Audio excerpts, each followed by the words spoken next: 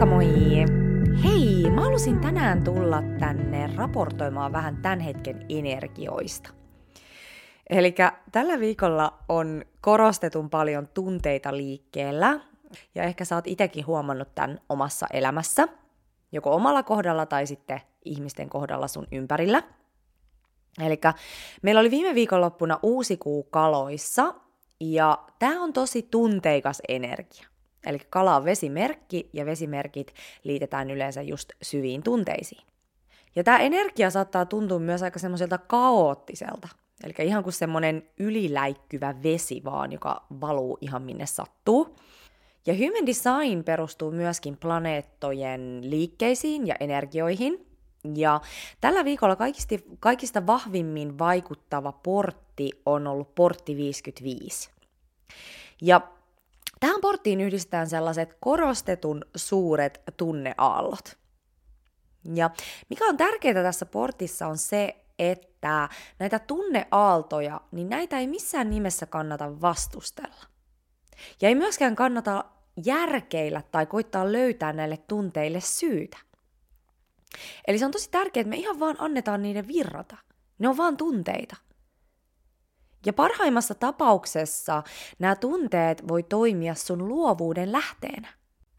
Eli tähän porttiin kuuluu myös osana semmoiset melankoliajaksot. Ja näillä melankoliajaksoilla, niin näillä on myöskin tärkeä merkitys. Ja silloin kun me ei lähdetä syyttämään itseämme näistä melankoliajaksoista ja aleta taistelemaan niitä vastaan, tai ajattelemaan, että meidän koko elämä on jotenkin tuhon tuomittu, niin me voidaankin kanavoida tämä melankolia esimerkiksi johonkin luovaan tekemiseen. Mikä ikinä se sun luova väylä on. Eli ehkä sä haluat kirjoittaa, maalata, laulaa, soittaa, käydä filosofisen keskustelun jonkun läheisen ystävän kanssa. Mitä ikinä se sulle on. Tai sit ihan vaan yksinkertaisesti tuntea ne tunteet, jotka sun läpi virtaa. Eli sehän on oikeasti ihanaa, että me tunnetaan. Mutta mikä siitä tekee sietämätöntä on se, että me ajatellaan, että me ei saataisi tuntea. Tai että meidän pitäisi päästä eroon näistä tunteista. Eli esimerkiksi jos sua vaikka ahdistaa, niin sen sijaan, että sä koitat päästä eroon siitä ahdistuksesta, niin nojaat tähän ahdistukseen. Miltä se sun kehossa tuntuu? Mitä sun keho haluaa viestittää sulle tämän ahdistuksen kautta? Missä se tuntuu? Ja sit kysy itseltäsi, että mitä tämän ahdistuksen taustalla oikeasti on. Koska ahdistushan ei itsessään ole mikään tunne. Eli ahdistus yleensä johtuu siitä, että me koitetaan välttää jotain tunnetta. Eli ehkä sä pelkäät vaikka, että jotain tapahtuu. Niin siinä tapauksessa nojaat tähän pelkoon. Ja kysy itseltäsi, että onko tämä totta? Mitä mä oikeasti pelkään? Mikä on pahinta, mitä voisi tapahtua? Ja sitten mitä ikinä sä tunnet, oli kyse sit pelosta, surusta, riittämättömyyden tunteesta, niin muista pidellä itseesi myötätunnolla. Eli me niin usein me lähdetään automaattisesti ruoskimaan itseemme silloin, kun me kohdataan tämmöisiä vaikeita tunteita. Vaikka todellisuudessahan, niin ethän sä lähde ainakaan toivon mukaan ruoskimaan sellaista lasta, jolla on hätä. Eli nämä vaikeat tunteet, niin nämä on usein meidän sisäisen lapsen hätähuuto. Ja meidän pitäisi suhtautua niihin myös asianmukaisesti. Eli semmoisella äidillisellä lempeydellä. Sun ei tarvi olla mitään muuta kuin mitä sä tässä hetkessä oot. Koska me päästään vaan eteenpäin silloin, kun me kohdataan tämä hetki just sellaisena kuin se on. Liittyy myös tunteisiin. Eli nämä tunteelliset ajat, niin nämä on täällä puhdistamassa meitä. Koska ne nostaa pintaan tämmöisiä vanhoja padottuja tunteita. Ja näissä hetkissä susta saattaa tuntua siltä, että sä menet ajassa taaksepäin tai kehityksessä taaksepäin. Vaikka todellisuudessa nämä tunteet tulee pintaan, jotta sä voit taas hieman lisää purkaa sitä lastia. Ja sen jälkeen on taas paljon kevyempi olo. Eli summa summarum, jos sussa virtaa just nyt voimakkaita ja vaikeita tunteita, niin sussa ei ole mitään vikaa. Se on pelkkää puhdistusta. Eli me käydään kollektiivisesti just nyt aikamoista puhdistusta läpi. Eli sä voit ajatella, että tämän kollektiivisen kentän läpi ja sun läpi virtaa just nyt semmoinen puhdistava vesi. Semmoinen oikein hyökyaalto, joka tuo pintaan myös kaiken sen vanhan likaveden, joka siellä systeemissä on ollut häiritsemässä sitä meidän vapaata energiavirtausta. Ja tämä likavesi ei tunnu hirveän mukavalta. Kun se tulee pintaan, niin meidän pitää oikein tuntea se likahetken. Mutta sun tehtävä on silti vaan antaa se virrata sun läpi vastustelematta.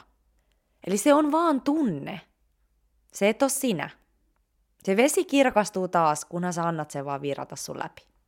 Ja sitten toinen juttu, mikä tähän porttiin liitetään, niin uhriutuminen versus vapaus. Eli kaikilla on ikään kuin varjo ja valopuoli.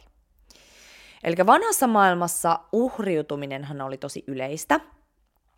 Eli me ajateltiin, että me ollaan jotenkin elämän ja systeemin uhreja. Eli oli tosi yleistä, että me syytettiin aina toisia ihmisiä meidän ongelmista. Ja ylipäätänsäkin ulkoisia asioita. Ja tämä näkyy myös siinä, että me kuviteltiin, että meidän omilla valinnoilla ei ole juurikaan merkitystä meidän terveyteen. Eli se oli ihan yleistä just sanoa, että no, tämä vaan kulkee geeneissä. Että mun ei tarvitse ottaa vastuuta tästä. Että mä menen sitten lääkäriin hakea pillerit, että jos mulle nyt tapahtuu jotain. Eli tämä uhriutuminen on ollut tosi läsnä meidän yhteiskunnassa, tässä vanhassa maailmassa. Ja tämä on tämän portin varjopuoli.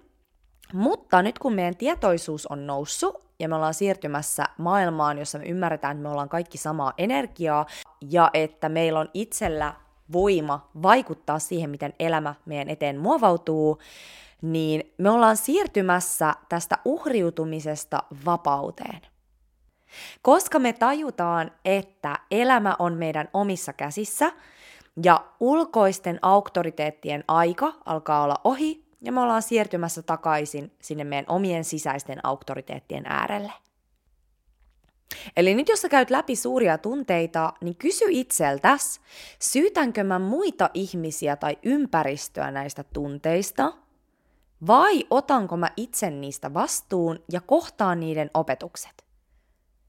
Mitä nämä tunteet haluaa mulle viestittää? Mistä mä oon valmis päästämään irti, jotta mä voin elää vähän vapaampaa elämää? Hyvä! Hei, ei mulla muuta tänään. Kiitos kun kuuntelit. Ja tosiaan, jos susta tuntuu, että sun sisällä kuohuu tai on jotenkin tosi epäselkeä olo tai tuntuu, että on jumissa ja kaipaisi just vähän selkeyttä ja apua siihen puhdistukseen, niin tervetuloa mun energiahoitoon. Eli nämä on tämmöisiä 75 minuutin sessioita, jotka sisältää alkukeskustelun. Eli tässä alkukeskustelussa sä pääset jakamaan, että mitä siellä sun sydämen päällä on ja mihin sä kaipaat apua. Ja sitten sen jälkeen on tämä itse energiahoito. Se kestää yleensä noin 30 minuuttia. Ja tämän hoidon aikana mä vastaanotan tällaisia erilaisia viestejä ja visuaaleja, jotka kertoo, että mitä siellä sun energiakentässä on oikeasti meneillään. Ja sitten lopussa mä jaan, että mitä sieltä kentästä nousi esiin. Ja sitten me keskustellaan siitä, että mitä se tarkoittaa. Eli voisi sanoa, että on tämmöinen energiahoitovalmennussessio. Eli hinta on 90 € ja tämä tehdään joko etänä Zoomin välityksellä tai sitten lähihoitona Helsingissä Kalliossa. Eli jos energiahoito kutsuu, niin laita mulle viestiä. Ja muuten niin käy seuraamassa mua Instagramissa, Vapaudu voimaasi on tili. Ja oikein ihanaa päivän jatkoa sulle.